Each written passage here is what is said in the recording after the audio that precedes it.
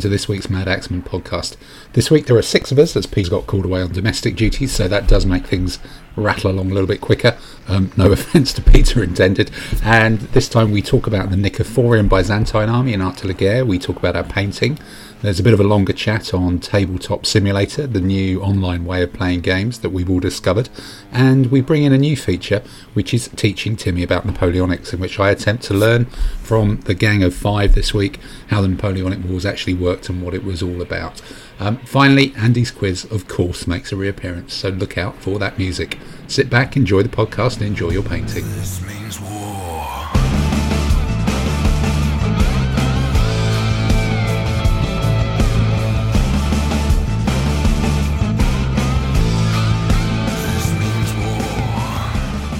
Okay, and welcome to number 10 of the Lockdown podcasts. We've got a slightly, I was going to say slimmed down crew here, but reduced in number is probably more politically correct, and slightly less rude to Peter, who's ended up doing domestic duties of some sort this evening. So he's not here, so we've only got 6 people to entertain you and keep the chat going. As is traditional, we'll start the week's podcast with that classic question of what have you been painting this week? And I think my top left corner is Simon with your druids behind you, who I think we talked about last week briefly. But what's been happening in your, was it Swedish 7 Years' War world? Yeah, so I've achieved a grand total of 1 unit of painting this week. Oh right, okay.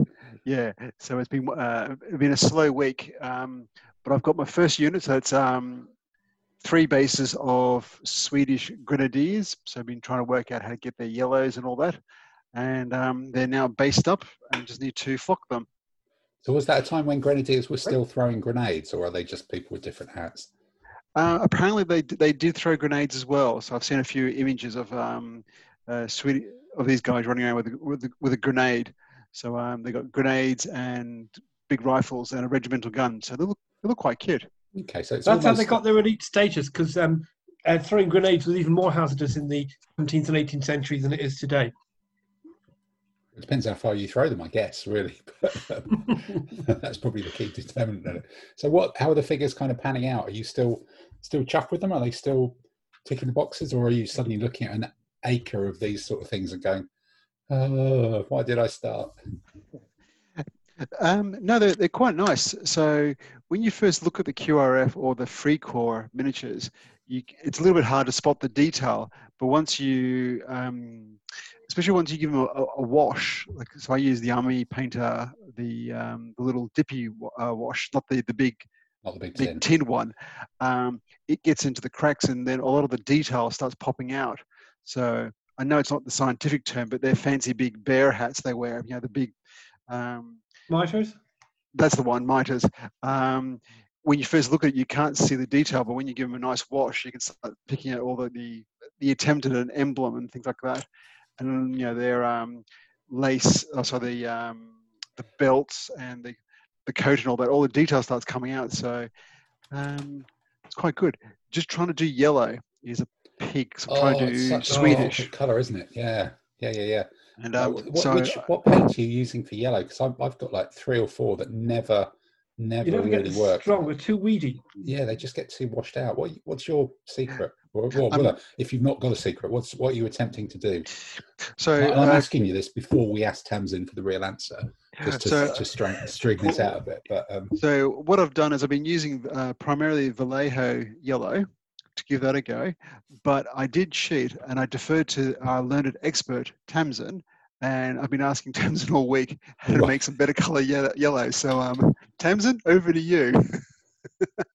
Yeah, because based on what Simon was saying that he had, to get it's a saffron yellow, but the Swedish sort of cuffs and underclothes. Yeah, and it's not a bright yellow. I think if I was going with it, I'd probably use Vallejo model color tan yellow, because it's a slightly creamier brownish yellow. But with what Simon had, I suggested using the yellow mixed with a bit of brown and some white to bring it down. Yeah, and that's worked quite well. So the first one I tried, ignored Tamsin's expertise and went and read some website about how to mix saffron yellow, and they said mix yellow and orange, so it came out orange. Orange, So yeah, I can see that. Yeah. Yeah, so that was a fail. So I went back to the learned expert, and lo and behold, the saffron or more mustardy yellow came out where it had that more slightly deeper color to it. And then with the army painter wash, it came out all right. Is there something technical about yellow paint just doesn't have... Plague brown would do it, yeah. Plague brown. Okay. What was that one? Cascade color plague brown. Really, really good. If I could get to a wargaming store, I'd probably buy some. Cascade Does colour. really well. Cascade Hold colour. it to tell you rather than wave it around. It's like a fillet. It was basically, I think it's basically a fillet show. Is that right, Tamsin? You need to hold Can't it see, to Dave. your It's right not in game. front of the screen. Bit more in front of you. No, a bit more. Left a bit, right a bit. Pull back. You know, I know we did blankety blank. This Vallejo is a game golden colour, shot. so it's plague brown. Yeah. Okay. The game colour, yeah, it is Vallejo, and from what I remember, sort of the game colour paints are somewhat thicker and possibly have more pigment in Okay. than the model colour. And is that plague brown actually is a yellow with one of these fancy names? Is that basically it? It's tan yellow. It is tan yellow. Yeah. Okay. I mean, I use Okay. a lot of it. Might have a try. But coming back to Tim, what you're saying about yellow, it is a pig.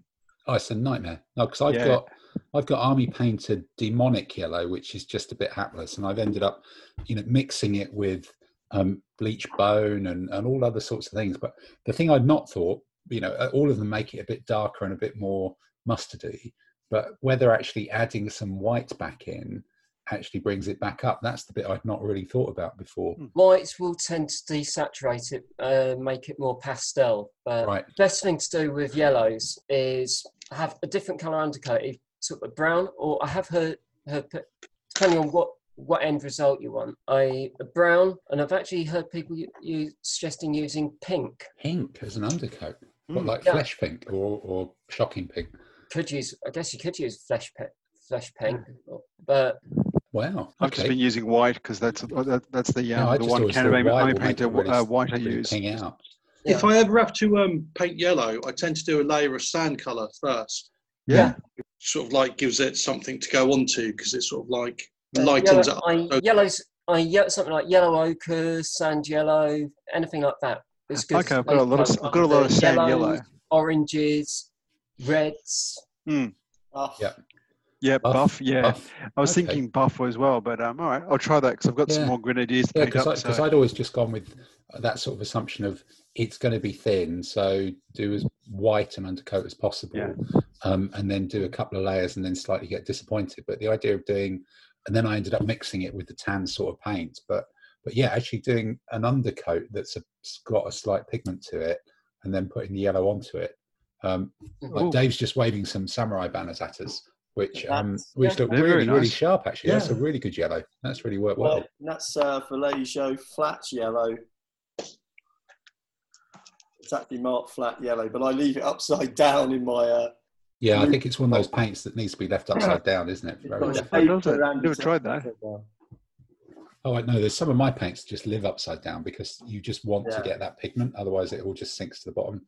Even with little steel ball bearings in it, just you almost want to kind of make them with extra pigment and drain some of the other stuff out.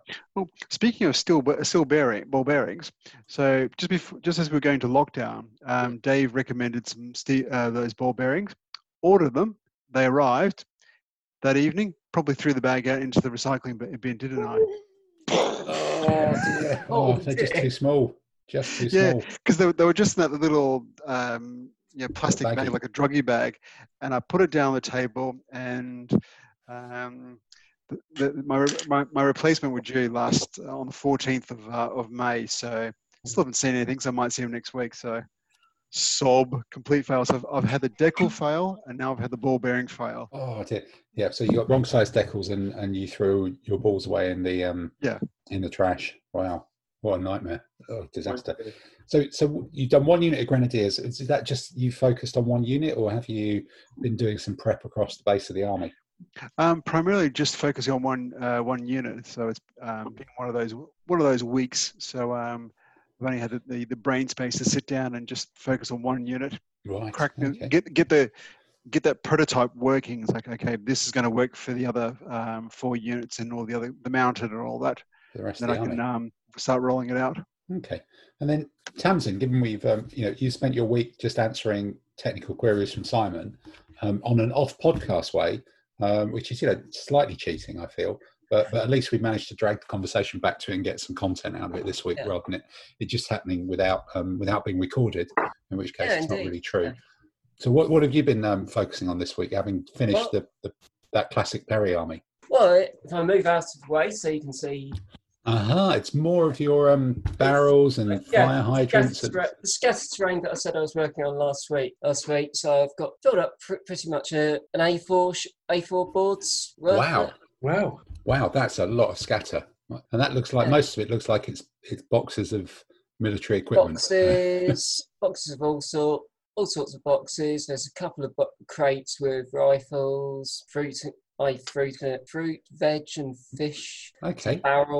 Barrels, oil drums, and some fire hydrants. And who makes that sort of thing to have a gunfight in a warehouse type thing? Yeah, the fire hydrants, oil drums, and trash cans were Fenris Games, and everything else was Ainsty.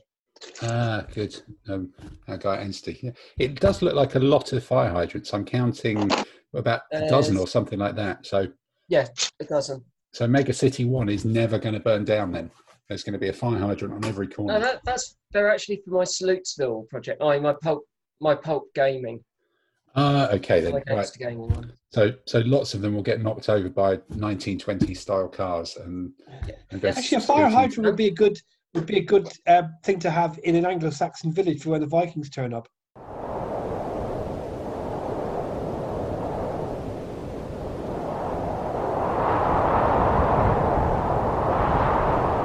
Come on, Andy. What's the punchline? No, it's just occurred to me as a terrain, funky terrain piece, for an army base. If you did an Anglo-Saxon village, you could have a fire hydrant, so put the fires out when the Vikings turn up. Sorry, I was expecting some complicated punchline there. I think there's 5 people just going, "Where's the gag? Where's the gag?" Okay, all right. And that looks a good red for that fire hydrant. You look like you've done some good solid. Some good solid colouring on that one. What's the fire hydrant red? Because it looks like it's got a real shine to it. Oh, it started off with an airbrushing. I think it was German red brown mixed with scarlet to get base, or it might have been whole red and scarlet to get the undercoat. Then successive layers of dry brushing with flat red and then vermilion. Okay, so it's just a lot of dry brushing to give it a real ping. Dry brushing and a little bit of layering. Okay. And is this project now done, or is this something that's going to come up for next week? That's done. I've got some sci-fi scattered terrain on the table at the moment. I've sort of primed and sort of done initial highlighting on. And today I've been assembling all the Judge Dredd miniatures. Oh, there's the bikes and other perps and things like that. Yeah. So it's World of Dredd, staying at 28mm. Okay. Right. It's not really. It's not going to focus. Bit tricky on a video camera, I think, that one. Yeah. Figures with belly wheels. Yes, the fatties. Excellent. We like that idea. Okay. Always like the fatties. No. Yeah. Okay. And then the bikes and things like that. That's good. Okay. So then, if we go around the screen, Andy, you appear to be outside the House of Commons on your Zoom background today. That's partly outside the House of Commons and still partly in your kitchen. I think that must be your iPad green screen thing, not quite working properly. No, at least I got something of a background, which is better than nothing. It was meant to be the Viking ship outside the Houses of Commons. So so has it been still the Danes and the Saxons and things this week, or? Yeah, I've actually finished painting them, and I'm just waiting for the base to dry. Then I'll sort of flock it, and then that's that whole project done. So now I've got to think of something else to do. So do you have anything waiting in the wings, or are we going to come up with something for you? Well, no. I mean, before you send me off to paint a Chinese army, which I haven't got, I think the next thing is I've got a pack of those phalangites, but I probably have to wait till the weekend till I can muck about with the drill, because I've got a vise for it now, and then drill the hands for that, and then I'll paint them. And then I've got some late Roman legionaries to finish off that army, and then that's all the Kickstarter stuff done. The Irish arrived with their wolfhounds. Ah, okay. Those 28mm plastic ones, Yeah. yeah. So at some stage you've got to stick them together. That might be the next project. Or I'm thinking I might go completely off topic and paint some Italian planes and or ships I've got for World War II. For that Cruel Seas thing, is that? Or No. This is something different. This is for kind of multi-convoy type thing. These are one 2400 scale ships. All right. Well, look, I think, it'd be interesting to get your views maybe next week on those Atlantic Irish, because that's a new box, isn't it? And there's so many Dark Age 28mm manufacturers and some brilliant ones. Well, I'll do that next. I'll try and stick some of them together and paint a few and see what I think. Interesting to see how they all fit together and how they might fit together with some of all the other ones. Okay. Yeah, right, you need to get a lot of right hands for them, so you've got a fair amount of selection of weaponry. All right. Lots of spares and bits and pieces then. Good. Yeah. This means war.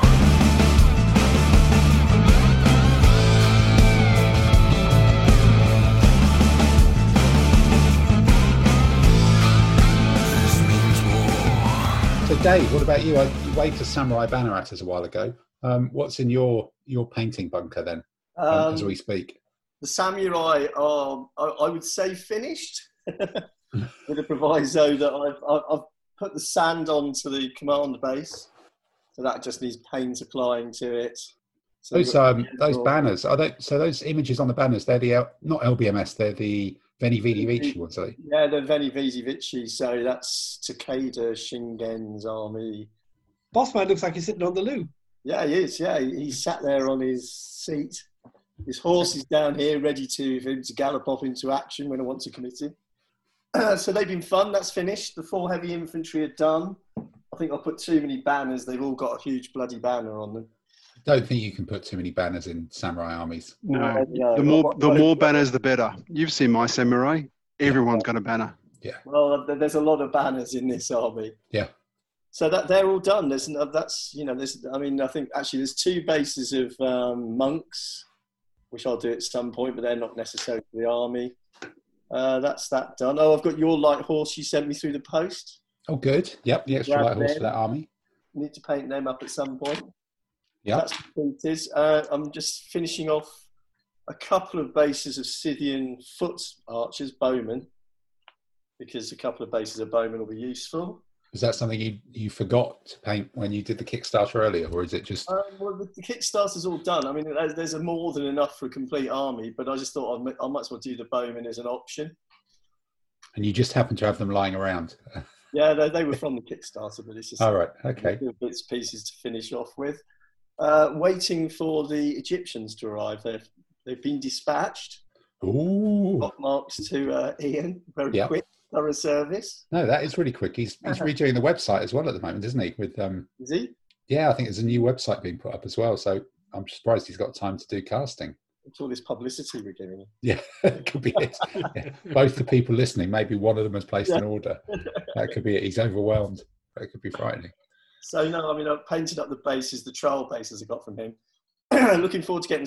I've ordered 4 chariots just to sort of see which ones are which and how they fit on bases and things like that. Yeah, I think if I remember, it's a long time ago since I did mine, but there's a lot of like bending the is it the yoke, the kind of the stick that goes up to the 2 horses. If you bend it into kind of an S shape, you can just about fit them on a 40 by 40. Yeah. But otherwise, it is just too long, and you need to think about either cutting it or going 50 by 40 or something. No, I'm waiting for that to be an issue, but I'll cross that Rubicon when it gets there. Yeah, that Egyptian Rubicon. Mixing up the chariots. I might even use some Syrian chariots. Let's see what the Egyptian ones look like first. With my Hebrew army, what I've done with the chariots, because some of them are meant to be occasionally allied, is I've just got different flags, depending on whether they're Hebrew or allied, and different shaped flags depending on whether they're heavy or light chariots. Because the models are all the same. Yeah. But you can just show the different types of units by the flags. Yeah, I think for some of occasionally you get heavy chariots, and I don't know whether there's a way of doing that with giving them more chariot runners, maybe. I don't think it's historical, but it's just a way of differentiating 2-horse chariots from other ones and having a couple of the little javelin mini guys on the base. to run alongside, because they all had chariot runners and nobody really knows what they were, but as a way to say the ones with chariot runners are heavy, or the ones who've got red and white stripy hats are heavy, or something like that. You know, there's different ways. They go faster stripes, yeah. Go faster stripes down the side. Different ways of doing it. Well, I think on a 40mm base, you might have difficulty fitting everything in, I suspect. Yes, yeah. But you know, cram them in. They're not. I don't think those horses are that bulky. You can definitely still get a runner either side if you wanted. It's not too difficult. No, okay. Maybe. Okay. All right. Well, I think Adam is painting away. So before we come to Adam to round up this bit, I think this week for me has been about making a real dent in those Hungarians. I know we talked about it. I think, Adam, you actually asked me last week how long I thought it would take. And 6 to 8 weeks, you said. 6 to 8 weeks. And I think I'm now bringing that number down, actually. Good lad. Which, so I did a thing that I don't, normally, I think I said I hate painting horses because there's so many straps to do. And I think that's partly how I've always tried to base stuff before I base it and then undercoat it. And this is my first, other than the 10mm French, this is my first 15mm army with lolly sticks and using 4 horses on a lolly stick. And I just found having that and being able to pick that thing up made painting the straps so much easier. Being able to turn the damn horse round, which is a ridiculous thing to have learned after 30 years or something, but or maybe more. But it just made it seem so much more achievable. And then I've really worked on the horses with getting some different colours into them, those different coat d'arms horse colours, and trying to do that bit with the legs, the bottom of the legs being darker. I've not put the blazes and things onto the horses yet, but I have now. I just said I'm not even going to touch the riders or anything until I've got all the horses done.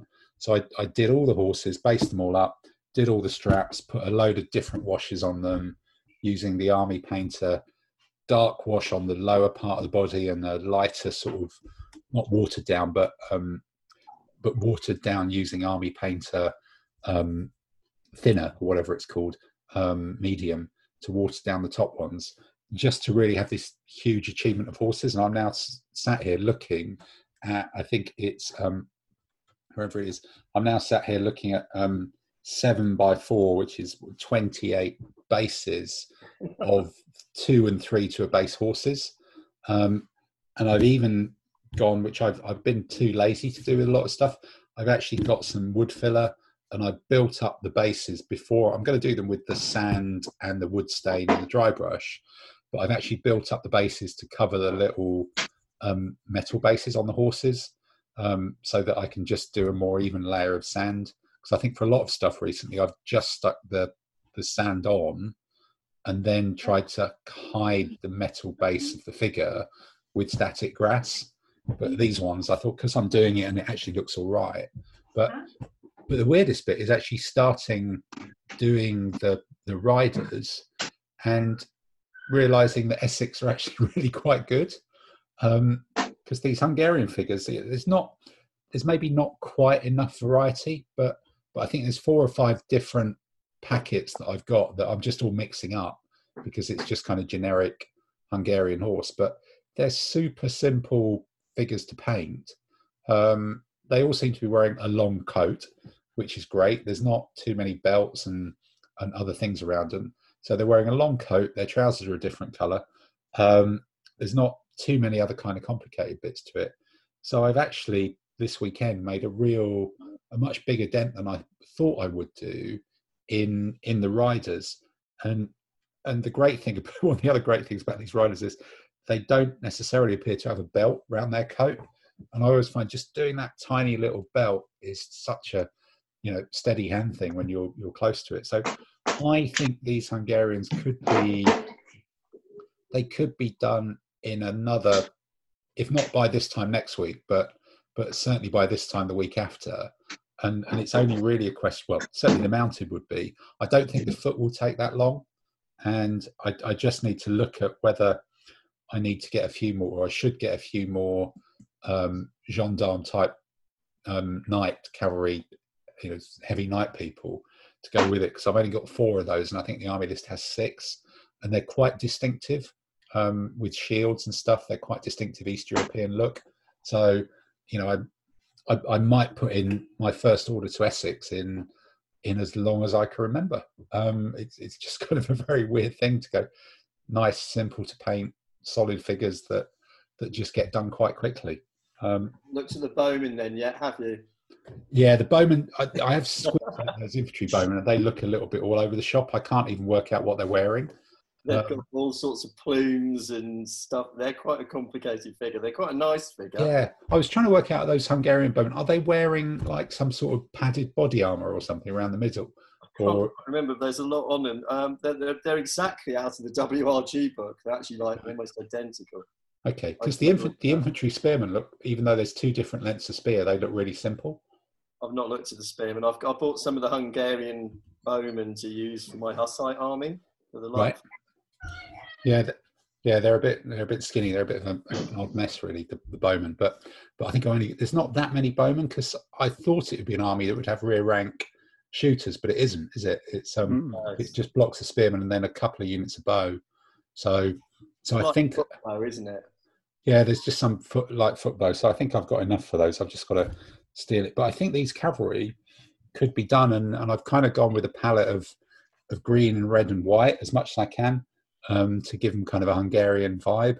And I'm just about to try printing off loads and loads of little shield stickers to see if not stickers, but little shield patterns on white paper to see whether I can actually make that theory work, and as well as all the banners as well. And I think it'll be an army with a lot of banners on it.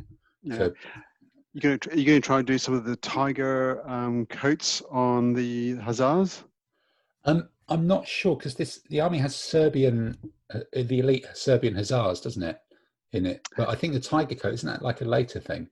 Yeah, but I know some people do the or the Hungarian nobles. They put the tiger ones on those just because they can. So. Yeah, I think if it's people who do it just because they can, that probably means I can't. Okay. It may be beyond me, but the nobles look very much like proper gendarme figures, but with a slight East European kind of tinge to it. But was the later army called the Black Army because they wore blackened armor? Is that a thing, or was that? They were definitely called the Black Army. They were definitely called the Black Army, but wasn't it Corvinus? Yeah, Matthew Corvinus. But Corvinus is the crow, and his coat of arms is a crow. So there may have been a kind of a black thing there. But I think if you get if cheating, so I'm looking at the army book. So his son Matthias Corvinus reigned from 1458 to 1490. He also raised an army of mercenaries called the Black Army, who defeated the Turks at the Battle of Bedfield. Right. And also, wasn't Corvinus also in some of the underworld vampire movies? Yes. Okay, so you're saying I need to paint him up as Wesley Snipes? Is that it? Or Kate Beckinsale. Kate Beckinsale, yes, definitely with the tight leather pants. I need to paint him as Kate Beckinsale. Right, okay. Corvinus was Bill Nye in the films. Yeah. Oh. Wasn't there some guy who had a base where every time he threw a wand, he would crucify his dice in his Hungarian? Wasn't that a Moldovan army or something? Yeah, he would drill a hole in the dice and put it on a spike on his cap. Impale it. Wow. Every time you threw one, you get through a lot of dice, and you'd have a lot of if spikes. Clive did that, we'd have a big pile of dice. Wallachian or Transylvanian army? Yeah, that's it. It must be a Dracula army. It's got to be one of I don't those. know who it was, but I heard about the story. It's got one of those. Then I actually did the weird thing of, well, we'll talk about it in a minute, but I did the weird thing of actually playing with the army online as well, which was kind of weird. But yeah, so I'm now staring at a whole horde of colourful-ish horses ready to have banners and shields and stuff on it. And that's really taken up all the time. There's been bizarrely, no distraction projects this week at all. It's even some, I think I've got some of those weird Balkan, Ottoman javelinman people that I picked up from Baueda, one of their ranges before they started doing lots of foot ranges to be like javelinmen for a Ottoman army. And even they haven't tempted me. I've just been, oh my God, I can actually do horses properly. Let's focus on that. So that's been my thing. This means war.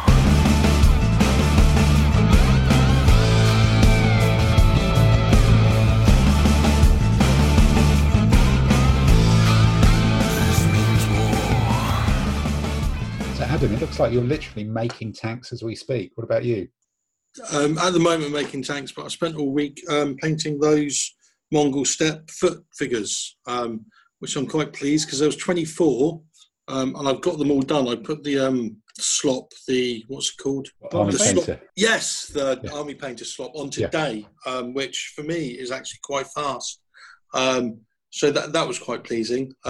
Sticking them together, the box from Fireforge is quite interesting because you get 24, and there's 3 different troop types. You get bows, you get chaps with small round shields, and you get chaps with big wicker shields, almost like Sparrow Barra.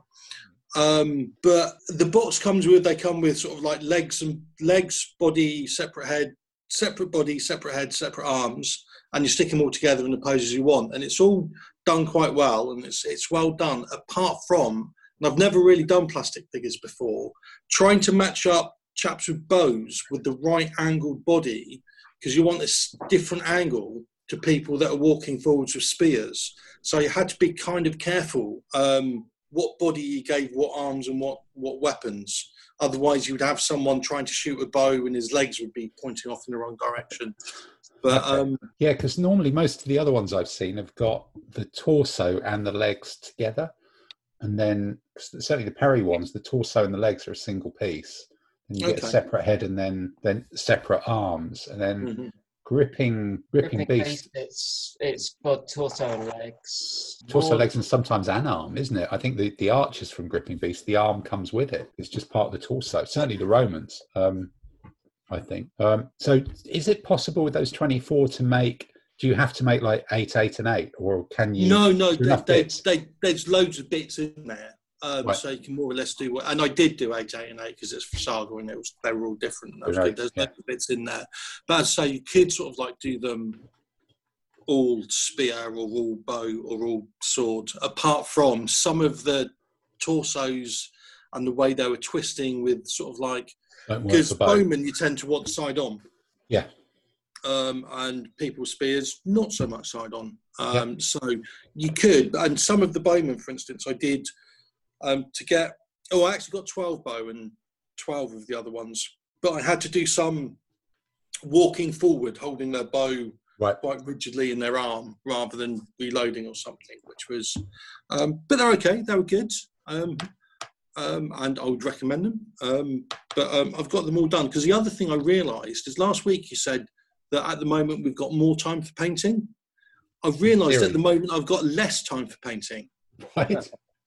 Because it's, even though I'm furloughed, so I'm at home all day, I'm doing childcare all day, so I can't really paint. And then where I've got 2 kids that don't go to school, bedtime's just kind of gone out the window. Oh, so tricky, yeah. I can only paint in the evening, and the evening is a lot shorter than it used to be before the lockdown. So I'm actually painting. I've got less time to paint, which is vaguely annoying. Oh, that's frustrating. Nightmare. Oh, well. Yeah, well, I guess, but you did a couple of weeks ago that you dragooned the kids into doing some of your painting for you, hadn't you? So has that run out? Painting for them. Well, no, painting for them, and they're still doing them, and they're going to be playing games with them. But it's my standard of painting isn't great, but it's still slightly better than your small kids. Okay. All right. Well, look, that's a good roundup then. We've all got on with something. We've done 28mm, 15mm scenery, ancients, Dark Ages, all the rest of it. But whatever it was that Simon's War or Spanish Succession, 7 Years War, something. 7 Years War. So there's been all sorts of things going on then. This means war.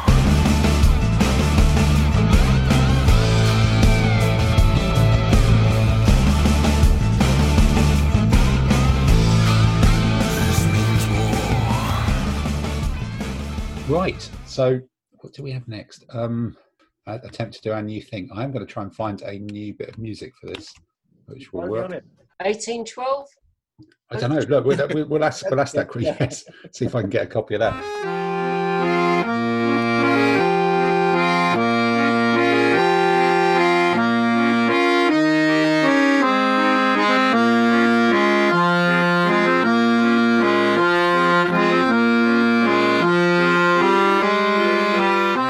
Right, so this is a new feature then, which we're experimenting on.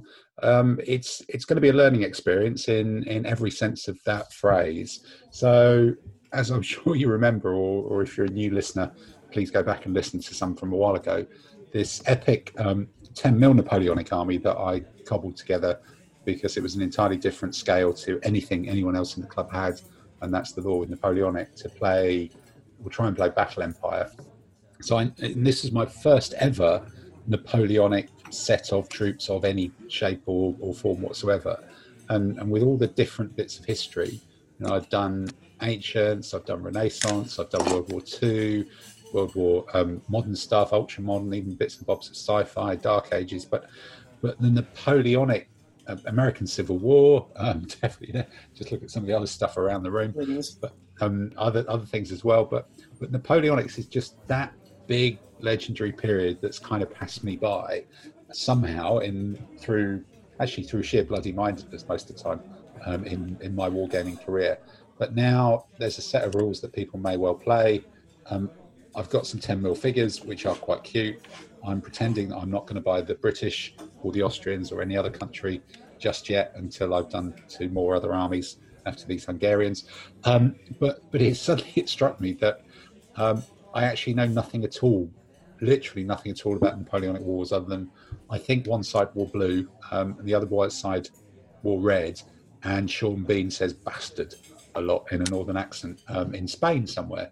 And I think that the Spain bit, there is the book Jonathan Norrell and Mr. Strange, is it? That's a good book. Which is a great, that fantasy book, so that I think is my sum total of historical knowledge of Napoleonic Wars. But I think we've got some people on this podcast who undoubtedly know more than me, even though it's setting a fairly low bar, to be honest. But we're going to try and see if I can be educated in this new feature in a series of weekly episodes, which, if there's any value to it, we might even carve out and release as a standalone set as well at some point, of trying to learn what the hell the Napoleonic Wars was about from ground zero. And I suspect there's going to be quite a lot of Andy in this one, and quite a bit of Dave, and possibly a bit of Simon as well, possibly in that order. No, maybe not. And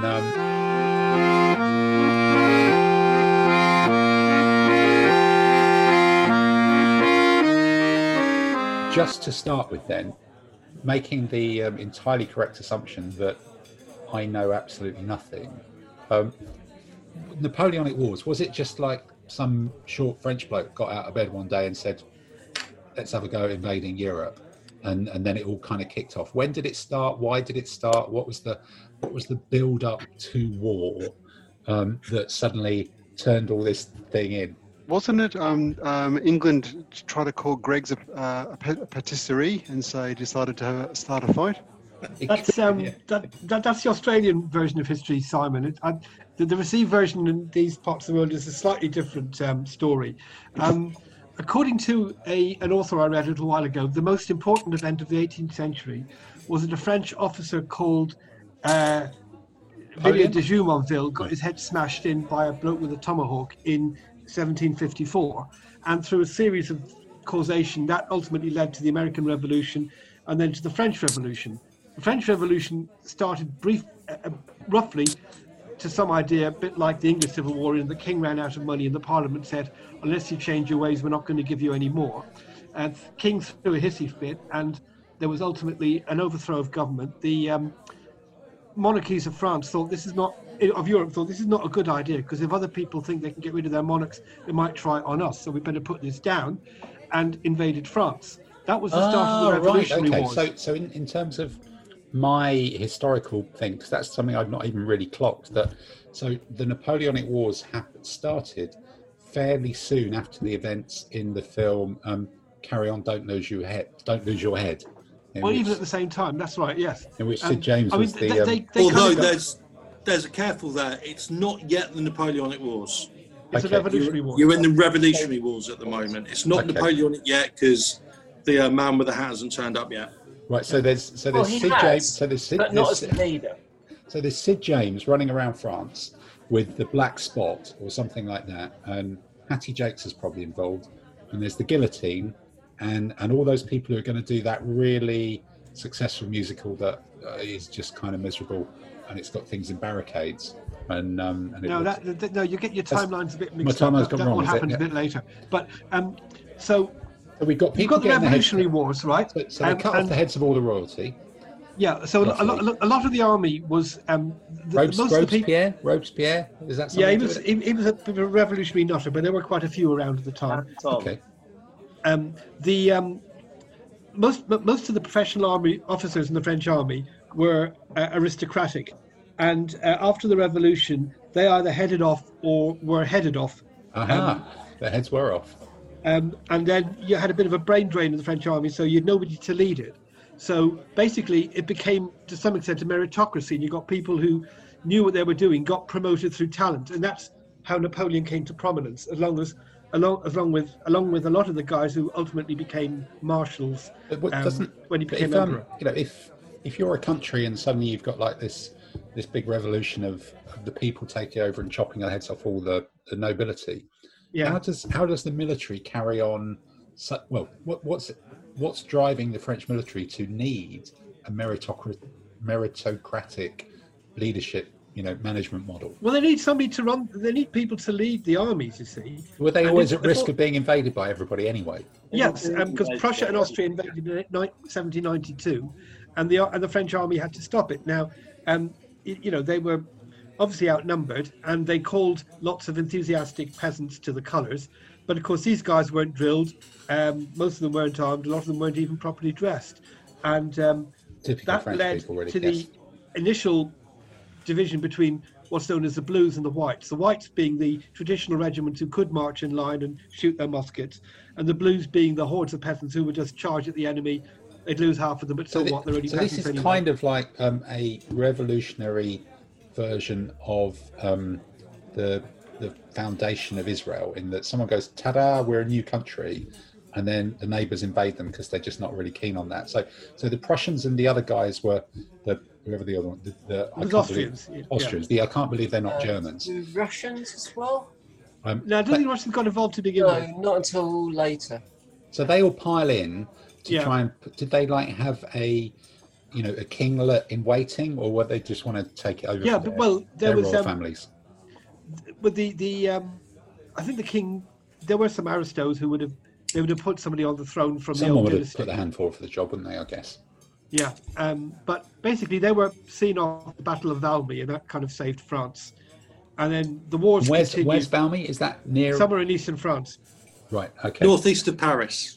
Northeast of Paris. That was 1792. So if you're coming from Austria, how do you end up there? You were coming. It was a Prussian army coming from the Low Countries, advancing on Paris. Right. So the Prussians were in the Low Countries. So the Prussians were Dutch. Well, if you start off in Prussia and you go into Paris, have a look at the map. Right. Okay. So Prussia, where is Prussia then? Because it's not there anymore, is it? Prussia at that point was in two places. In two places, of course. Yeah. Make it simple. You had East Prussia, which was pretty much Poland and Lithuania. Okay. Well, it's now Russia, really, isn't it? Kaliningrad and stuff. Yeah. Have you ever enjoyed a Wurst in Berlin? Brandenburg, Prussia. Yes, Wurst. Yes. You were in Prussia. Northeast Germany. Right. So Berlin. There's Berlin. Those people with the sausages and the pointy hats and things like that, they all had a go. The Austrians came and helped them. The French stopped them somewhere through sheer revolutionary fervour and some old posh people who could march in line, who had not got their heads cut off. And then the French ended up with a meritocratic army as a result. It did take some time, but the wars became more general, and basically by about the mid 1790s, it was basically became a turf war for Central Europe mainly. So who else piled in? But were they you've got all these various coalitions, and various times there was different people involved. Now Napoleon was an artillery captain, now I'm just wondering if the arrival of Napoleon might, now I'm understanding this, so might be the point to say this is our first tranche, because it sounds like there's a lot happened. So if I'm going back, so we've got French Revolution, Bosh, everybody loses their heads. Period about the French state, the new French Republic surviving the period of its initial instigation, decapitation of the king, Yep. revolutionary fervour. The first section is where everybody else, all the other kings in Europe go, we're not having this. Right. The English funding it, the Austrians, the Prussians, and everybody else are supplying the soldiers. And the French survive in northern Italy. Then they start to go slightly more on the offensive in Italy against the Austrians. I'll come back to Andy. So the Austrians are in Italy then, right? Yes. So we've got the French state. It's been invaded by some Austrians and some Prussians who want to change a king. And then the Austrians and Prussians, it all goes a bit wrong. And then there's some French in that northern bit of Italy that speaks Savoy. Yeah, that happens a bit later on. Yeah, That's their survival period, but then they start to go more on the offensive in Italy against the Austrians. Yeah. Tim, the Austrians- in answer to your question, who joins in? Basically, everyone does. Everybody. But The French was there Republic says, come and have a go if you think you're hard enough. Everybody thinks they're hard enough, and it kicks off all over the place. But was there a point at which, being sort of vaguely technical, that everybody having a go were going, because we want to restore a monarchy in France, and of course it'll be favourable to us because that's the way this sort of thing sort of works. Yeah. Or did it suddenly turn into, actually, they're on their knees, let's just have a bit of it, and let's nick some of it for ourselves? No, it started off with restore the monarchy, and it turned into the Republic kind of winning, so the Republic thinking, we'll have some of this, let's see what we can grab. France started going forwards rather than being defensive. So we've got the Prussians, the Austrians, they're in a bit of a go, and then who else is nearby? What, the Dutch, the Spanish, is that a thing? Yeah, the British. The British, where? So and we're Well, up the to British- what year are we up to? We're here? kind of 1793, 1794. This is where Napoleon comes to prominence because the British support a royalist attack on the port of Toulon, which is where the French Navy is. And And British, that's in the south of France, then, isn't it? yes, yeah. So the Brits turn up there with a force to try and besiege, take Toulon. You know, Is nick whatever this a ship they land can. warfare or is this naval An stuff? amphibious invasion, right? An amphibious invasion of Toulon by the British in 1793. Yeah. Supported Really? by local royalists. Yeah. So did they just sail from Portsmouth in a load of ships and stuff? Sean Bean in it. He's actually that's the other one, not Sean Bean. It's the other one. The Hornblower. yeah, the Hornblower. Zachary Peck. So they sail from Portsmouth, let's say, all the way round through Gibraltar, and then up to Toulon to think Probably. Toulon is the obvious place to invade. Yeah. And we'll start there. And by the And then time they get there, there's some French people there waiting for them. Well, they managed to take the port, and then the French managed to hem them in. And then Did they there's a get down there on the siege. TGV by then? I guess they've got internal supply lines and it's much quicker. Yeah, that's probably Possibly. the case. Yeah. Yeah. So they so there's a siege, and it's not going anywhere because they can't starve the British out because the British have got sea supply. Right. So Napoleon is at this stage an artillery captain, is fairly low down the food chain, but he managed to get himself put in charge of all the artillery guns at Toulon, and finds ways of putting them in clever places to start shooting at the British ships, and the Brits don't like that, and ultimately he causes the Brits to clear off, and then they promote him to brigadier and sort of start taking notice of what he says. Okay. And after that, there was a attempted counter-revolution in France in 1794. And Napoleon sorted that out by firing his cannons at the revolutionary people in Paris. And then they gave him an army command in Italy. And that sounds like a perfect place to end this first episode then. So we've got the whole origination of the war. It actually starts with Sid James and cutting people's heads off, and that's all good. And then by the end of that, we've got Napoleon with a big battery, which is another thing that I do know already about the Napoleonic Wars. And he's suddenly been promoted in them. So I now understand why it became a meritocratic army. I'm still slightly hazy on why Toulon would be the chosen point of invasion for the Because British. it's got some ships you can nick if you're the Royal Navy. You think, oh, here's the French fleet. It's not very well defended. We'll have some of that. I believe there was also a royalist uprising there that they went to support. Yeah, there was sort of... Yeah. And who was there the was a few British places king? where Who was the royalists British king tended at this time? Or who was running to... Britain? George III. George the Third. And okay. And it was William Pitt that was running the country. William Pitt, the younger or the elder? Younger, I think. Younger. Okay, that's it. Fantastic. So, and just one final thing. So we've talked about the British, the Prussians, the Austrians. Other people. Was there anyone else significant? Spanish, Sardinians. Spanish, Portuguese, Portuguese. various German states. Russia. So Germany wasn't even a country by then. It was No, just bits and definitely not. bobs. It was about 39 different princedoms, I think. Okay, Württemberg, Saxony. and that's why there's so many flags. Yeah, Yeah. there's loads Got and it. loads of miniature little German states. Württemberg, Brunswick. Baden. Baden-Baden, Hesse. Baden-Baden. Okay, Yeah. and it was still. At the end of the 30 Years' War and a bit of a continuation of that. Right. And so does that mean the Swedes and the Danes and stuff, or were they just exhausted and they didn't bother? That's another story. Okay, we'll come to that another week. Brilliant. All right. Thank you very much. A very interesting first episode.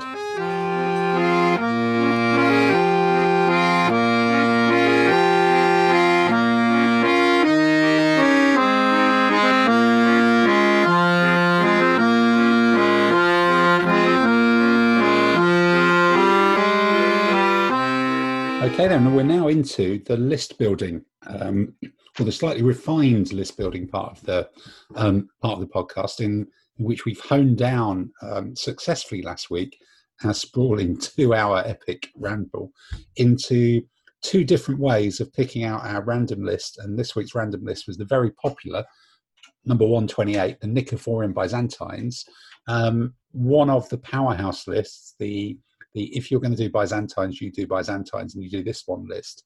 And this time we've got both Adam and Simon have pulled together lists for us. And first up is Adam with his Nikephorian list. So Adam, if you want to run us down what's in each command, how you see this list going, and what you think your tactics are, and explain, this list for us, please. Okay, I'll start off with the thinking behind it, because I think this is an army that probably does better at 300 points than 200, because it's got the elite cavalry bow impact stuff, which is very expensive, but it's also got the heavy spear bow, which is 9 point each. I mean, at 200 points, if you go for a bit of both... They're 10 points, Adam, the spear bow. Sorry? The spear bow guys are 10 points. Yeah, spear bow are 10. You can have 9 of them. So it's quite expensive as well. And if you go for a bit of them as well as a bit of the very expensive cavalry, I was thinking you end up with not enough of either. So I made a choice of, was I going to go with the foot, with the spear and bow, or was I going to go with cavalry? And I decided to go with the foot, because firstly, you've got to have 3 of them, and 3 on their own is a bit useless. But secondly, if I wanted to go with the cavalry, you could go with the earlier list, the thematic, with the tagmatic cavalry. So I thought, okay, I'll go with the foot-based idea. With the special troop type this army has. Go with it, yeah. Yeah. And I also did my best to avoid the interesting toys that it gets, because it gets cataphracts, it can have some artillery, and they're lovely, and I kind of want them, but again, at 200 points, I just thought, no, that's kind of not happening.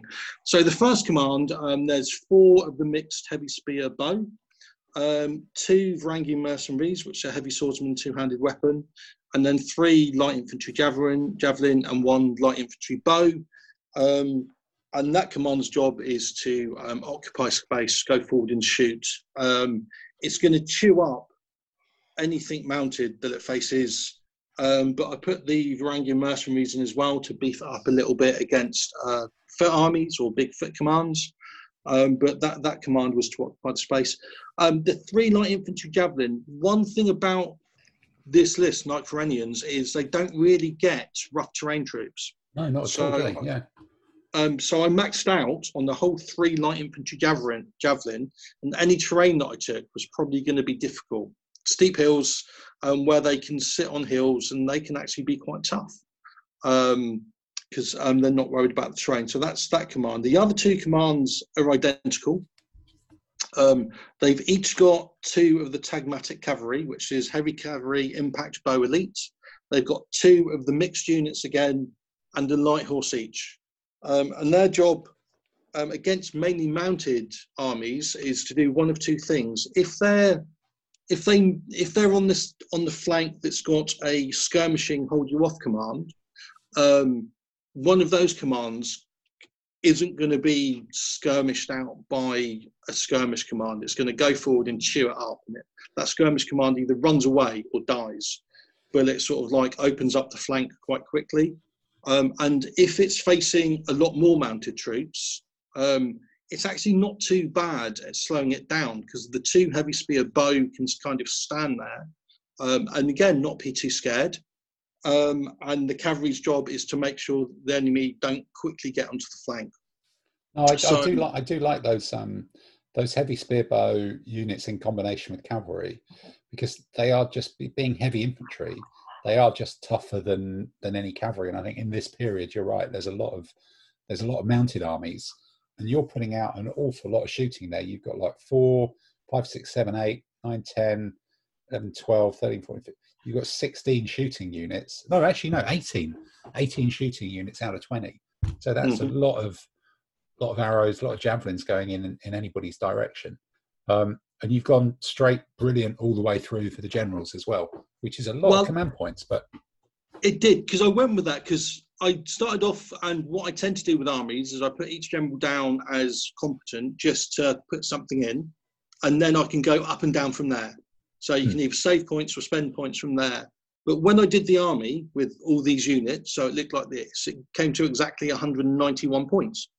And I thought, oh, what shall I do with the remaining 9 points? And I could get something like a medium cav bow, or I could get 3 brilliant generals to make sure I always had the command points to do what I wanted to do. And I couldn't see anything better to do with them those 9 points than do it, because the 2 mixed commands, one, there's foot and there's mounted, so they kind of always need separate points. And the bigger command, the skirmishes are kind of like a separate unit as well. So for the initiative and trying to make sure you attack, and for the always just not running out of pips, 9 points I actually thought was a bargain compared to what else I could spend the points on. Yeah, because that's one of the things we talked about Peter's list last week, or my criticism of it was that possibly the command was a bit light to move the heavy foot up with the mounted, but with brilliant generals with all of those, you've got a good chance of pushing them forward. I guess it's whether it's grunty enough to really take on anybody else's proper foot. But with just those 2 Varangians as the real proper combat troops, do you see that command in the middle as being one that holds back and you're pushing on the sides, or are they just pushing up along the line and doing? Is there a standard deployment for it? Maybe that's the question. Well, there's I suppose there's 2 standard deployments against a mainly mounted army. The foot command goes in the middle, and you just push forward and shoot. And I think any opponent's mounted army is going to struggle, because it's just going to be an arrow storm, and they can't even ride through the arrow storm and ride me down because of the heavy spear. So against a mounted army, it would be. Against a predominantly foot command, maybe the same, but it holds back while I try to pick apart the flanks. Or even if there's, if I can get a steep hill on a flank, the foot command goes on the side with the javs on the steep hill and holds back, while the 2 commands with the 4 elite cavalry try to pick apart a flank and roll it up. Or even with all the command points, that elite cavalry, you can sort of like try and shove it into a weak bit of the enemy foot line, because it's not going to be sort of like really, really solid. So you get the choice of either putting them in the place you want to be where they can ride through, or getting them together so they can gang up and ride round. But against a predominantly foot army, this army will struggle more than against a mounted army, but that's just going to be the case. Okay. Dave, I think this is an army you're looking at, or you've looked at a few times, isn't it, or played with. What are you you scratching your head looking at this one, or just going nodding? Or I think I'd say Adam remembers watching me getting thumped by somebody in Bournemouth who used a lot to the guitar toy. So I subconsciously that might be a thing. So I think the Lightfoot javelin and the Lightfoot bow holding down a wing of difficult terrain is a brilliant idea. I see that as being Clive's trick, actually. Clive uses the Byzantine army. That's what he does. He has like a wood, a forest. Okay. Like an ambush of the javelinmen and the Lightfoot in there, and you'll never get through that. So that can hold down one wing. I think my only criticism, if there is any, I mean, I like the idea of having the heavy cavalry impact bow elite working with the scutatoi. I would treat the scutatoi as bowmen to shoot. So against a mounted army, I think this is very, very good. I would probably downpower the generals slightly and take more of the tagmatic heavy cavalry. And that's a fair comment, and I sort of like try to do them sums, but if I downpower them all to competent, I get 9 points. That's not even one tagmatic cavalry. It is an expensive army, and the tagmatic cavalry are expensive troops. And taking them down to ordinary, you would really struggle commanding these commands with just ordinary generals. Well, Adam, what you could do, Adam, is if you reduce the generals by each and take away one of the scutatoi, you can get an elite cavalry and a light infantry unit, so you actually get more units. Is there any more light infantry allowed, those, or is it maximum? Yeah, you can have up to 3 of each. You can have more bow or sling. More light infantry bow and sling. You could have 8. You could have 8 light infantry altogether if you wanted. All the famous staff slingers, I guess they would be, wouldn't they? That classic figure from 6th edition days that seems to have disappeared. Okay. All right. Well, look, I think Simon, we will unmute you and come to you next on your version of this, which is different but similar, I guess. So talk us through. You've got one less unit, you've got one less initiative, which is a slightly odd mix. Your generals are slightly downgraded, which means you must have some pokey stuff there. But talk us through your thought process on this one. So when I was looking through the army list, I was thinking, what would be the pretty troops to use in this army, and what would deliver a great big punch in period? So I thought, start with the scutatoi in the middle as the just a bit of a foot soldier commands. You've got 4 of those, the heavy spear bowmen, and they get shielded by some of the light foot, so they can just wander around and annoy people. But then on both flanks, you've got 2 quite tough mounted wings. So on one flank, you've got 4 of the heavy cavalry, the tagmatic cavalry. They're all elite heavy cavalry impact bow, so they're going to annoy anybody with a brilliant general, and they've got a light cavalry to go as well. So you've got that one unit is 6 wide, everything shoots, 4 of which are elite, and then on the other flank you've got 2 more of the tagmatic cavalry, again being elite, and another light horse. But just to line it up with the infantry, because then you can see other people would have heavy infantry armies in this period. I put 2 of the big elite cataphracts in there as well, just to, if someone does park an infantry unit in front of you, like a heavy swordsman, something along those lines, you can introduce them to a cataphract and see how things go. So that was a simple thought of everything in the army, other than the 2 cataphracts, shoots. Yeah. And any light foot who come up to annoy the heavy spearmen, which some people might do, you've got enough light skirmishers to go and deal with them. Or if you get, like Adam was saying, like a forest or a hill, a gentle hill with a field on top of it, you could park 4 light infantry inside that. 4 wide is going to give you a fair bit of coverage as well. You've got 19 element wide army, of which almost everything shoots. So it could annoy someone, or I could be packing up and going to the pub very quickly. Yeah, no, it's got a very similar mix of troops to Adam's one. I guess the cataphractoi, the cataphracts, they do the same thing. They fulfill the same function as the Varangians in a slightly different way. They're similar sort of points. They can take on infantry, but they're probably a little bit better against most Imperial mounted, being elite. And then that just gives you 4 highly mobile, 4 mobile punchy troops on each flank, whereas Adam had 2 punchy troops and 2 slightly slower shooty troops on each flank.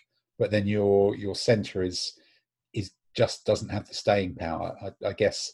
Is this because you're in the process of painting up Chinese troops, but I'm just wondering if these heavy spearman bowmen is a troop type you've used in medieval armies and stuff, or have you seen them? Yeah, I've been on the receiving end of heavy spear bowmen or pikeman bowmen, and they're one of those troop types where when they work, they are brilliant. But when they don't work, all you do is swear about them. So I remember at warfare last year, I ran up against one of the Burgundian French armies. So he had this combination of heavy spear bowmen, a longbowman, and I just could not get into these things. You know, all they did was outshoot me, outdice me, beat me, and took apart my entire flanks. Yeah, other times I've seen them. You know, you charge them with a knight or a heavy cavalry impact. You hit them because they're mediocre and melee.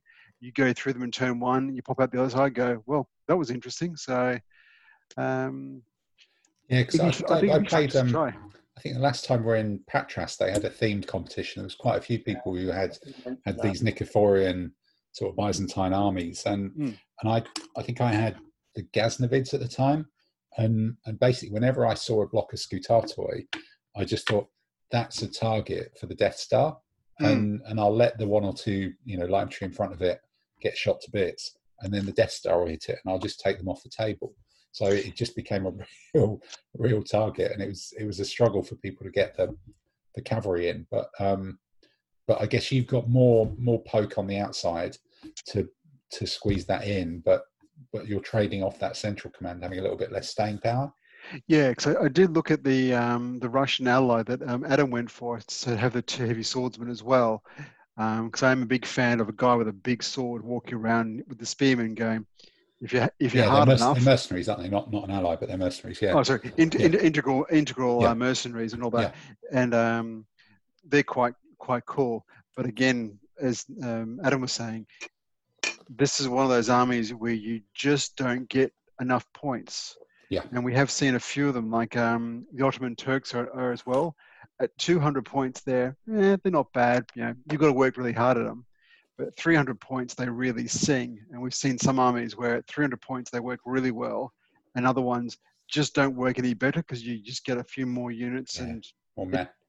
Yeah, so... All right, Dave, again, you were talking about Patras. In Patras, we saw, I think the Greek players we play use this a lot. It's a very favourite army of that period. It's one of my favourite armies in historical terms. I mean, quite a few of them use the Russian ally, an actual ally. Yeah. So that was cheap, and that was the go forward in the centre to pin. I mean, it doesn't kick out so much shooting, but it saved you points. I like Simon's list because there's 6 of the Tagmatic cavalry who are brilliant. I think the cataphracts are really good to support the Scutatoi, but I think I'd drop the cataphracts and go. I'd even probably take a couple of medium cavalry bow to work with the Tagmatics, so just mass the cavalry shooting in that way. Okay. Yeah. I've got a dislike of the Scutatoi. I think the Scutatoi work if they're massed and you treat them as bowmen. But this list has got them a bit more massed, hasn't it? Because I don't know. I find that maybe it's just the experience of using those sort of pseudo Scutatoi in the Ghaznavid list, that the times I found that a block of 2 or 3 seems to be the optimum number. 3 puts out so much shooting that it makes it almost impossible for mounted to get in, and they can really, really support your mounted with creating a sort of 12 centimetre wide piece of mobile terrain that people don't even want to get near. Whereas 2 with just 2 dice shooting, you can sort of have a go at them, but 3 seems to be the magic number. But whether you're using them in support, it's an interesting one. So I've seen where I've seen armies where you've got just the 2, you can pull them apart because you can always get around them. But I've seen especially some of the Chinese armies where you've got even if they're 3 in 2 commands and they work together as a tag team, all of a sudden you've got 6 wide potentially, and if you have a gap in the middle, you've got 7 to 8 wide of it shoots, and it's reasonably tough in combat. It's a fair bit of width on your table you've lost. You can deny quite a lot of the table with that. Yeah, no, I think that's a fair shout, isn't it? Okay, all right.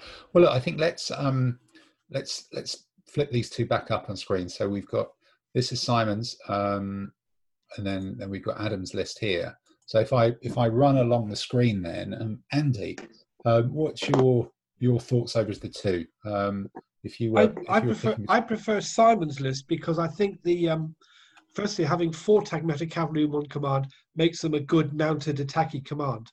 I don't think Adam's command is configured to attack anybody seriously, because I think I don't think the Scutatoi are good for attacking people with. I don't think having only 2 cavalry per command gives you enough oomph when attacking. And what I like particularly about Simon's is well, 3 things. Number one, in the centre lot, you've got 4 Scutatoi, so even though they're not the best attacking troops, they dish out a lot of firepower to deter people who might otherwise want to attack them. Your 4 Tagmatic cavalry will be a decent attacking option. I like the idea of having 1 shooty guy, foot guy with them to support them. And in the other one, I think the cataphracts can lean into the centre and support the infantry if they need to. And if not, they're no worse at hand-to-hand combat than the medium cavalry bow, which Dave was suggesting. So if I was to, somebody said, right, use one of these armies in a battle, I'd much prefer to use Simon's list. All right. Okay. Well, next up along Tamsin, what's your thoughts? This is Simon's. That's Adam's. I've got mixed opinions about what. I'd probably go somewhere in between the two. Actually, I think Simon putting Simon's wing with the 4 Tagmatic cavalry is something which I would have in my list. I might have dropped the Scutatoi from that and had sort of more from that wing and had 2 light horse, light cav there. I think in the centre on Simon's list, that's where it comes. I think I'm not sure 4 is going to deny enough width. So I'd probably have a stronger infantry centre there, and maybe not have the cataphracts on the other one. So isn't that basically Adam's list? Almost to make a stronger infantry centre. And one of the wings one of the cavalry wings having more Tagmatic cavalry, possibly drop the. So if it looks at Adam's list, possibly drop the Varangians. Yeah, I think that's. Yeah, but then that's starting to make it a very different thing, isn't it? I guess it's which one of these two is closer if you're picking them, because you've Simon's is closer. Simon's is closer. Okay, and because it's just got. Because you're not convinced by the Varangians, and you like that. Everybody seems to like that 4 Tagmatic cavalry is the big attraction. I think. Yeah, it's a hammer. I don't think it's a real hammer in Adam's army. Enough cavalry. It's enough. It's enough there to be a significant threat. Okay, all right, Dave. You on the end of the line. What's your thinking? I take Adam's list because it's 20 and not 19. Right. I think numbers is a bit of a key here, and I like the 3 brilliant generals is really fascinating. That could be quite fun. Yeah, initiative 4 is huge, isn't it?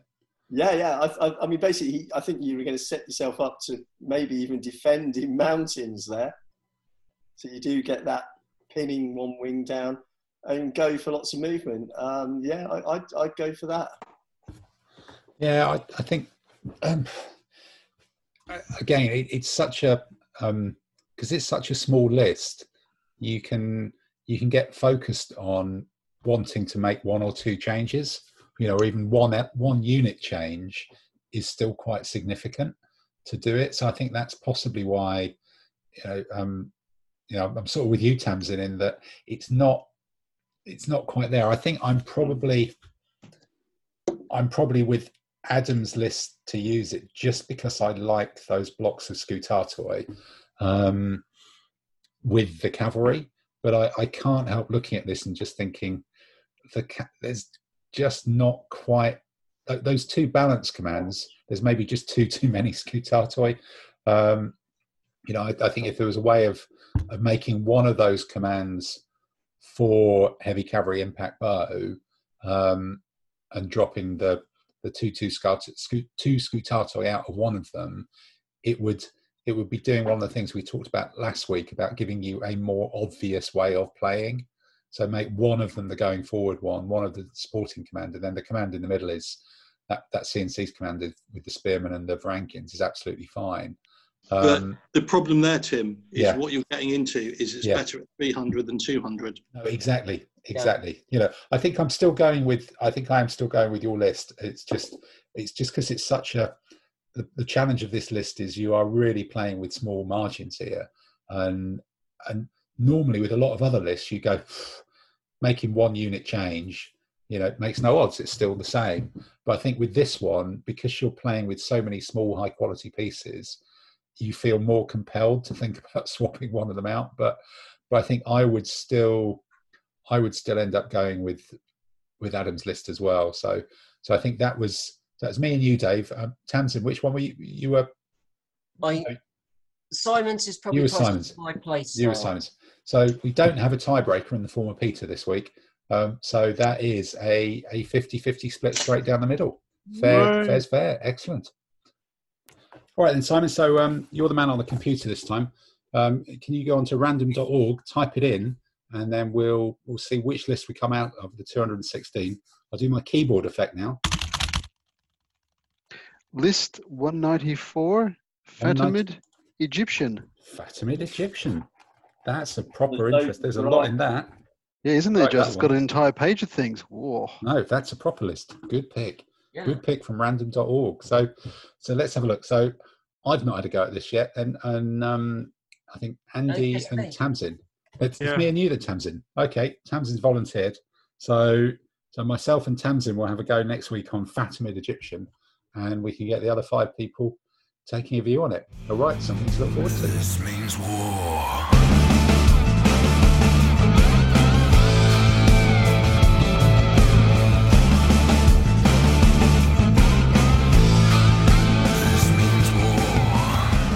So this week then, as something we started last week, some of us are actually drifted into some gaming. Now, which was a bit of a first. Some of it was online, some of it was on tabletop.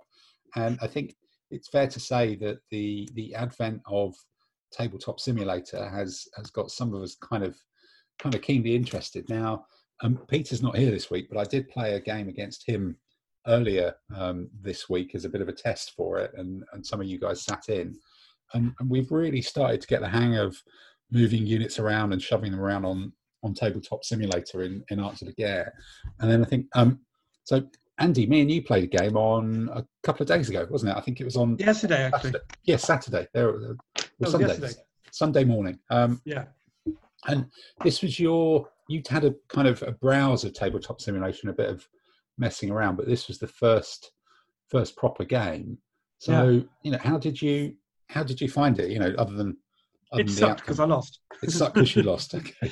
No, it was actually well, with your help in terms of the mechanics of moving things and having discovered the right way of wheeling troops, I think it worked reasonably well. So apart from the tactile experience of moving bits of paper on the bits of metal on the tabletop, you got essentially the experience of an ADLG game. And what I was quite impressed was that we started about 10:15 and finished by 1, so it wasn't that much longer than a real game, even if you the full time. Yeah, learning interface. I think we did about 5 or 6 turns before one of the armies expired. And, and I think it was the same as when I played Peter. Actually, you start off focusing on the mechanics of the tabletop computer game thing, and then you just end up playing the game. But I think learning how to wheel blocks of units quite simply was a real kind of game changer.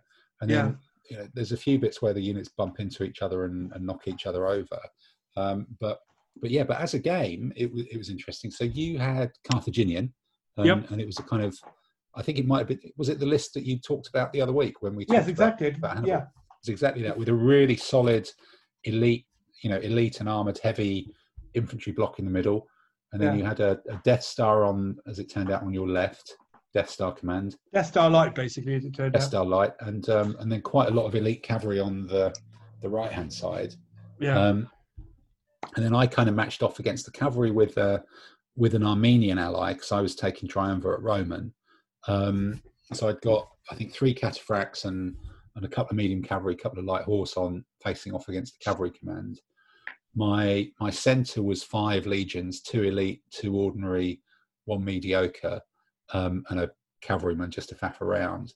And then my Death Star command up against yours, we had a mediocre elephant off, which was a game of skill. Quality, proper quality. I think at one point both of them were fighting each other, and both had enemy troops in their own flank. Yeah. So whoever... I cocked up because the light infantry I moved off to the flank was the one in front of the elephant, and I shouldn't have done that. I should have moved one of the other ones. Yeah, that left them a bit exposed. But I didn't notice it on the real tabletop, but on the computer, the penny didn't quite drop until it was too late when you started shooting at the thing. No, and then I think there was a point at which these 2 elephants were fighting each other, and whatever happened in terms of elephant rampage, if either of them died, there was a greater chance they damaged their own troops than there was that greater chance they damaged the enemy than that they damaged their own troops. They were they were both adjacent to 2 enemy units, I think, weren't they? Yeah, both completely surrounded. And but I think in the end, my slightly bigger Death Star command, I think I had 2 gladiators, 2 Thracians, and the Theroporoi was just a bit wider than yours, and the gladiators struggled to fight their way through your light javelin in the difficult terrain, but eventually kind of ground them down and rolled it up. And the slog in the middle was a real slog between elite armoured infantry on both sides, but nothing really happened quite quickly enough. And I think those 3 Armenian cataphracts got a bit into your infantry and then came back and had a little nibble at your cavalry. But it was really the Death Star command falling over that tipped your army over the edge before mine in that. I think you're right there. Combat. Yeah, that was it. You see, the beauty, the Hannibal in Italy option, the advantage for your infantry for the Carthaginians is, firstly, you can take it as impact rather than impetuous, and secondly, you can have 5 of your 6 frontline infantry as armoured. Yeah, and that was super tough. It was. But I think we talked about it afterwards, and I think because they were fighting elite armoured legions, that was always going to be a battle that was going to last forever. And you had the edge on it because you had more troops and they were better, but they didn't get into combat quick enough, and the flanks got into combat first. And by the time you were starting to get the upper hand in the middle, the flanks had kind of things are happening elsewhere, which changed the battle. Yeah. Okay. Yeah. So Adam, can I just say? Yeah, go on. You've been sort of like talking about what happened in a game. You started off by saying, we tried this new online computer LDG, the thing. The way you were talking about the game, if I didn't know you were talking about playing it on the computer, I wouldn't have known. Yeah. Which is probably a good comment on how good the software setup is, because you were just talking about it like you were playing it on the tabletop. Yeah. All the computer does, it gives you the forum for playing it, essentially. When you actually play, your moves and your die rolls and all the rest of it are done exactly the same as you would. The computer doesn't do any of that apart from allows you to roll a die and physically move the bits. But all the decisions you make and all the outcomes are based on not on computer programming, but what you would do if you were playing a face-to-face game. Yeah, and I think, I don't know about you, Andy, but towards the end of the game, or it's my second game, you find that there's a few things in it which are actually almost better than the real game in some ways. I think I ended up, first of all, I started looking at the top-down view much more often, rather than the isometric view, because there's kind of 3D models of individual figures and things like that you can look at, which is lovely. But then at some point you do kind of get into looking at it as a top-down game, which is slightly a bit of a waste, but that's better.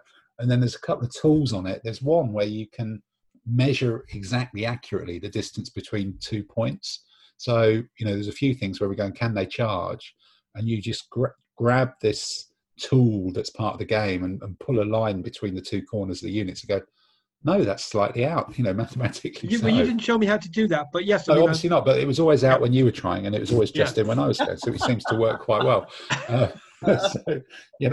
But one day, we'll get around to that when it's useful for me. Yeah, you've obviously found the program for the 13-inch ruler, basically. Exactly. Yeah, slightly longer measurement sticks and things like that, which I guess you could probably do if you wanted to cheat. Or slightly shorter. Or slightly smarter. Yeah, pass one of those ones. The bendy ruler. You're out. No, you're out. You're out. You're out. You're not in charge, right? You're not in. You're out. You're this one I am. Yeah. And I even managed to cobble together the Armenian ally for the Roman army. So someone's made a Roman army, but I kind of nicked a few cataphracts and some cavalry from the Seleucid army and dropped them in as an ally and saved. Did you have to make a separate saved item for that, as call it an ally corps? Yeah. I'd made the ally corps as a separate thing and saved it as an Armenian ally because cataphracts are cataphracts and cavalry with bow, cavalry with bow. So it actually worked out fine. And I think doing it in 2.5-3 hours is pretty decent as well. Yeah, and I'm sure it'll speed up once we know what we're doing properly. Yeah, exactly. Part of me was thinking you could end up doing a competition on this, couldn't you? I think sitting in a chair and staring at a screen is enough for work, frankly. But I'm not sure I want to do that all weekend as well. And then there's the next epidemic. We're all kitted up. Yeah, the next step. When the next wave comes, we're all going to be ready, and we're going to have another online competition. But I think it's definitely a winner. Definitely. The online world, yeah. The online world. So we'll be doing I can see myself buying it shortly. No, I think it's like 15 quid. 15 quid, yeah. It works really well. I've just been lazy. Yeah, it's a good one. Okay. Look, if I can work it must be easy. So, Adam, you normally get in a game against the wee minions in the house. Did you manage to do that this week, or was there too much? I played two different games. One, Wings of War or Wings of Glory, whatever it's called. Right. Okay. Which again is playing with children. It's brilliant. It makes them think through decisions and plan ahead. And as a game, I mean, it's a really good lockdown game because it's a good, well-designed game that you can play with people that aren't into playing toy soldiers. It's a game you can play at Christmas. If your granny gets bored of Cards Against Humanity, you can get out Wings of Glory and play that. So that's a really good fun game to play. And the other one I played was Dungeon Saga, which is Mantic Games. It's Mantic Games, and it's a board game where there's tiles and you put them down and you build a dungeon, and sort of like one side plays the evil necromancer and the other side plays the 4 heroes. So very sub D&D, but again, for playing with kids, where they get to be on the same side and I get to be the dungeon master. So kind of make sure they've got to work hard but win in the end.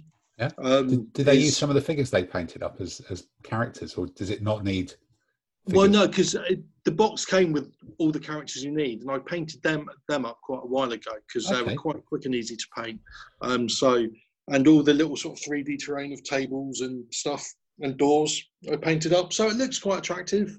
And it's a good game because you can play it competitively. So one side plays the good guys, one's the dungeon questers, and the other side plays the dungeon master. And you can play it as a competitive game, 2 players, or you can play it more as a traditional D&D type setup, which is what I did with children. And we've been doing that off and on for a year or 2, and we're slowly doing the scenarios until we get to the big last one. So that's going quite well. Oh, that's quite cool. Okay.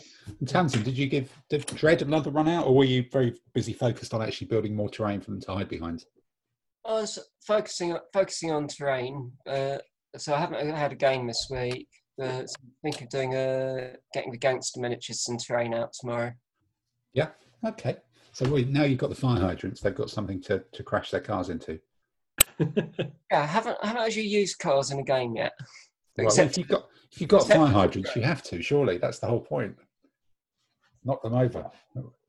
So Simon, have you given anything a go this time at all, or? No, just painting my 7 Years' War figures. That's as far as I've got this week. Okay, well, I'm still waiting for that army list from you, Simon. Yeah, my head is hanging in shame. Yeah. Hey, look, Goodyear blimp. Goodyear blimp, it's all away. Good. Well, look, we're all going to be going to car showrooms next week, so that'll take up all our time, won't it, or something like that. Sounds like haircuts are going to be in order, though. Yeah. No, I think I'm past that stage now. I'm in a world of clippers. That's it. I'll take your recommendations on Clipper. I'm studying. Yeah. I think the only answer. I'm currently designing a new game. I'm designing a new scenario for Pandemic, where the object of the game is you've got to get from London to Durham and back without being stopped by the police. That could be another scenario indeed. Grand Politics Auto or something. Yeah, Grand Politics Auto. Right. Well, good. That's our gaming summary. Put up. This means war.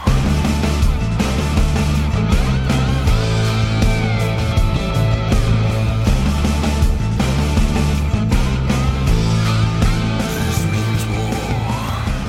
and that inevitably, now we've done the gaming summary, brings us to the musical highlight, depending on, possibly the top 2 musical highlight, depending on what kind of music I managed to cook up for our Napoleonic section, of Andy's quiz. Where did you find that music? Because it's brilliant. It was some online, rights-free music, and I the quiz. It is pretty good, isn't it? Send me the whole track. It's brilliant. I'll have to try and dig It's it so out. bad, it's good. Question, comment les voir? Question, le trou est sans fond. Question, la légende le dit. Question, elle dit aussi. Question, c'est une maladie. Question. So Andy's quiz. We're on to Andy's quiz. So this week, Andy, first up, it was another animal themed thing, wasn't it? Last time there was Yes, it was Beasts Other Than Dogs and Humans of War. And Snappy. I asked 3 questions. The first was, which nation was defeated by the Seleucids in the Elephant Battle of 279 BCE? Was it the Ptolemaic Egyptians, Galatians, or Bactrian Greeks? I've got Tommy Warden's answers here. Right. Go on, let's have it then. So is this question 1? Yes. Question 1. Is that the no, that's not. So the Seleucids had lots of elephants, and the year was 273 BC, when the Galatians lost to the Seleucids. I think it was Galatians as well. That's the one I go for. Galatians. Galatians. Correct, Okay. Okay, right. The second is, what was the name of the horse whom Emperor Caligula allegedly appointed consul? Was it Equitatus, Incantatus, or Incitatus? Well, Tommy reckons, considering the Latin roots, it's Equitatus. It wasn't. It was Incitatus. Oh, Incitatus. I guess Nero was Equitatus was a deliberate red herring there. Oh. I guess horse. Nero could kind of make up whatever language he wanted, really, couldn't he? Well, he could do what he wanted. Yeah. Fine. Good, okay. good Latin, bad history. Right. Yep. Which branch of the British Armed Services deployed hedgehogs when fighting the Germans in World War II? Well, that's the Royal Navy. Yep. It was a spigot mortar, forward firing. Yeah. There's one that fired the 24 bombs, and they only went off if they actually hit the U-boat. So if they missed, it didn't disturb the pattern for the sonar. So did they launch the hedgehogs, or Shot them forward? Yeah. Yeah, the 24 bombs, and if any one of them hit a U-boat, it would have bad effect on the U-boat. But if it missed, it didn't cause a big explosion, which means you lost your sonar contact, which would be the case if a depth charge or a squid blew up.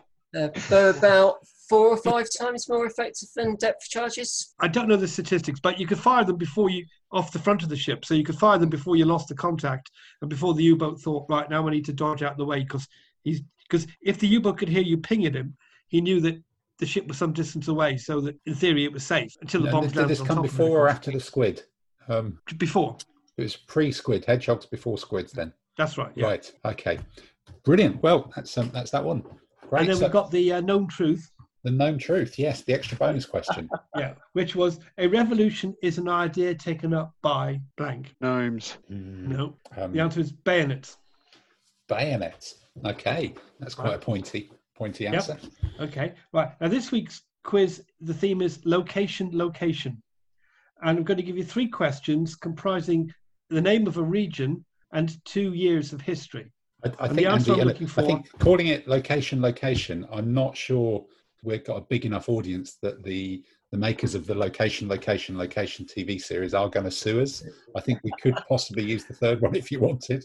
We might No. Just going location. Look, I've got my reasons, right? Oh, right, so okay. I'm giving you a region and 2 years, and the answer to the quiz question is the geographical name of 2 battles which took place in or near that location in those years. Question, comment les voir? Question, le trou est sans fond. Question, la légende le dit. Question, elle dit aussi. Question, c'est une maladie. Question. So the first one is Eastern Europe, 1410 and 1914. Yeah, got that. So we need 2 battles. I know that. Well, it was the name of a battle, name given to battles which took place in those years in that part of the world. The same name of the battle. Oh, okay. Right? So a battle took place at one place twice in those. Yeah. Right, well, the same name was given to battles in 2 different years. Okay, great. Okay, right. Got it. The second one is Central Europe, 1632 and 1813. Right. Okay. And the third one is North America, 1861 and 1862. That's pretty close. Oh, yeah. That's Civil War, isn't it? I think. Yeah, there might have been a walking tour involved on that one. You've been there, mate. I think so. Yeah. So Most of us have probably been there. Yeah. Right. Most have been there. Brilliant. Okay. Well, that's Andy's quiz for this week then. Question, comment les voir? Question, le trou est sans fond. Question, la légende le dit. Question, elle dit aussi. Question, c'est une maladie. Question. Always good to have that music back. So we're getting into the end of this now. We're into the final straight. So really, it's just another quick round the table or round the Zoom screen to ask what's going to be on the painting table this week. So, Adam, if I start with you, as you said, I can see you putting together tanks as we speak. But so I'm guessing tanks. But well, two things this week. I've prepped and undercoated these goblins that I was going to do for Lords of the Rings, so they're going on. And even as this podcast has been going on, I've been putting together apparently simple to put together tanks. So some Pegasus ISUs. I'm also going to do some army trucks. And here, last from the past, a Sturmovik Airfix, because whenever I go into a model store, I look to see if there's anything on sale, and I've got this, so that's going to round out my Russian army. I didn't even know. And it's just sword putting them together. I didn't even know Airfix did a Sturmovik. Yeah. And it's a sod putting them together. Yes. Okay. So that's 1/72 scale and some goblins. Mm-hmm. What a good connection. So, Dave, what about you? You're just praying for Egyptians. If the Egyptians don't arrive, what's on the list? Or are you just going to panic? They're on the table. They're being completed. I'm trying to reorganise the Bisley cabinets at the moment to work out whether I actually need number 3 or not. Shall we have a vote on that, everybody? Yeah. Yes, he needs it. Yes. You need it. Number 3, I might have to buy 4 as well. Well, only 3 just isn't enough, mate, to be honest. Exactly. Yeah, because if you have only 3, you're not even, and you have to have one for left hand and one for right hand. They're probably cheaper during lockdown anyway. Well, that's the issue, because I've got the 9 drawer one, which has got the deeper and mixed up ones, which is very useful. That's actually next to my painting table. No, the 15. The 15 is the secret. You need the 15s. Well, I've got 2 of the 15s already, which are full. I think the third one is the maximum. I mean, after that, you really are buying armies for the sheer pointlessness of it. I just feel sorry for what's the your poor point? bloke. I resemble that comment. Then you are getting to Central American Nonsense. people and things like that. Mind you, I mean, saying this, I'm only talking ancients here. I'm not talking, World War II or, really getting into Napoleonics or anything like that. So. No, I must admit, I'm looking at my 15 drawer one here, and there's 10 mil American Civil War, there's Second World War, 15 mil stuff, there's some Spanish Civil War, remember that? Still some bits and bobs of that in it. There's still some stuff I've not painted for a long time, as well as all the ancients and the Renaissance as well. So the 9 drawer one I've got next to my painting table has got 2 drawers which are just lead for painting at some point. So, so it's storage as well. Okay, exactly. So it's reorganisation. Well, I'll tell you what. I'm going to paint this week. You're going to paint your little castle. The castle keep thing. I remember him. Yeah. Plastic castle keep from Alicante. Alicante. Yes. Javier made these and gave everybody one of these. So I've actually I've undercoated it. So I think I might have to give that a go just for a laugh. And it's on a 40 by 8. It's on a base anyway. Good. And if you like, I can send you some of the castle guard figures from the Monty Python and the Holy Grail to put up in the tower. I think that would be a very good idea. That'd be good. All right. Then Tamsin, I think we talked about slightly earlier. We talked about what you were looking at this week anyway. I think. So I've got sci-fi scatter terrain to paint up. That should take me next day or 2, and then sort of the Judge Dredd figures. Need to do a little bit of gap filling on them, get them primed, and then I might start painting them. Okay. All right. And I think from my point of view, I want to try and get all of these 28 bases of Hungarian cavalry done, and then start to make a dent in the infantry as well. I think the infantry will be straightforward, apart from these horrific mystery, I have no idea what they're wearing, bowmen. But the cavalry are looking bright and cheerful at the moment, stood next to me here.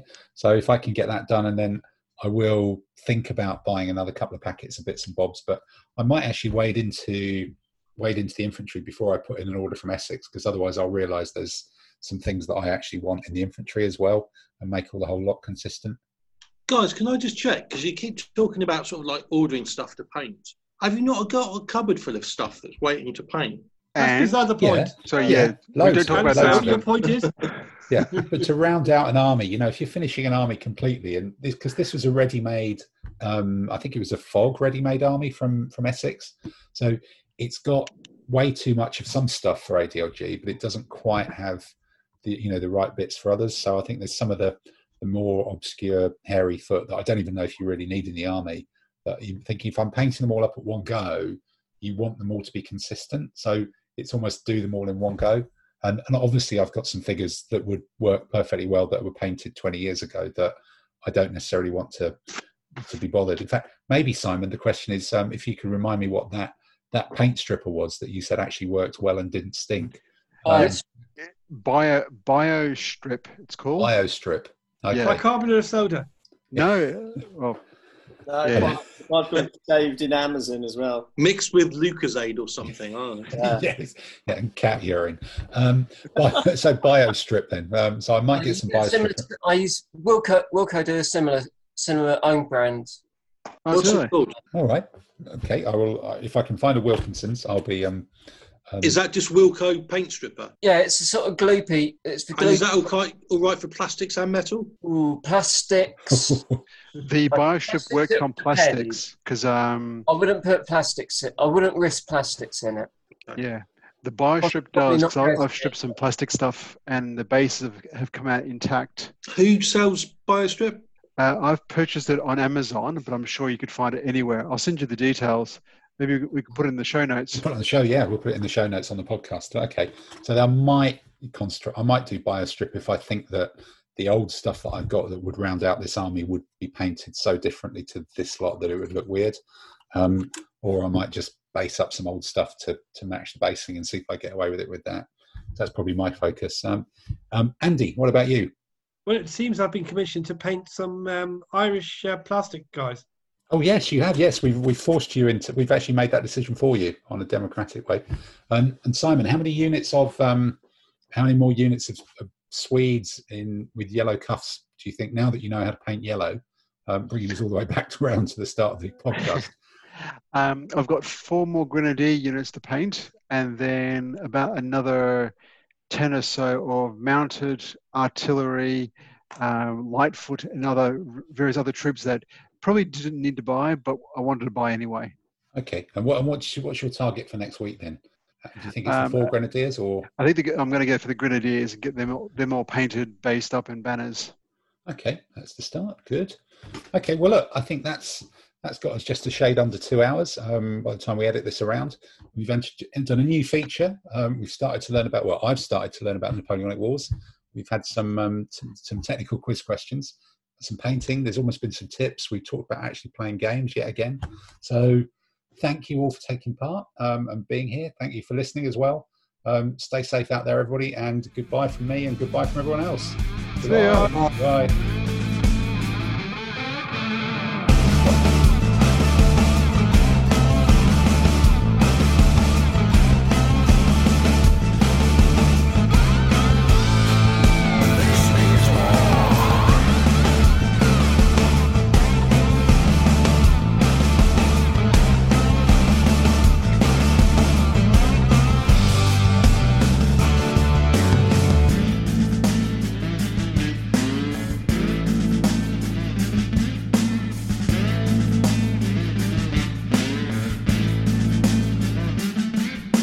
And the other music that you have for this means war. Yeah, that's from Howard. That's Howard. So Howard down the club was in, Dave, what was the band? So he was in Apollo 440, but he's actually music producer, isn't he? He's a producer. He's a music producer, yeah. So this was a track him and his and things like that. That was a track him and his buddies had created and were going to submit to be the soundtrack for the Amazon series, Sons of Anarchy, like the biker thing. But they didn't end up submitting it in the end, so he had it lying around. He said, "Do you want to use it? You know, you can have the rights to it to use it for the podcast." So I'm like, "Yes, it's pretty cool." Come to a good home.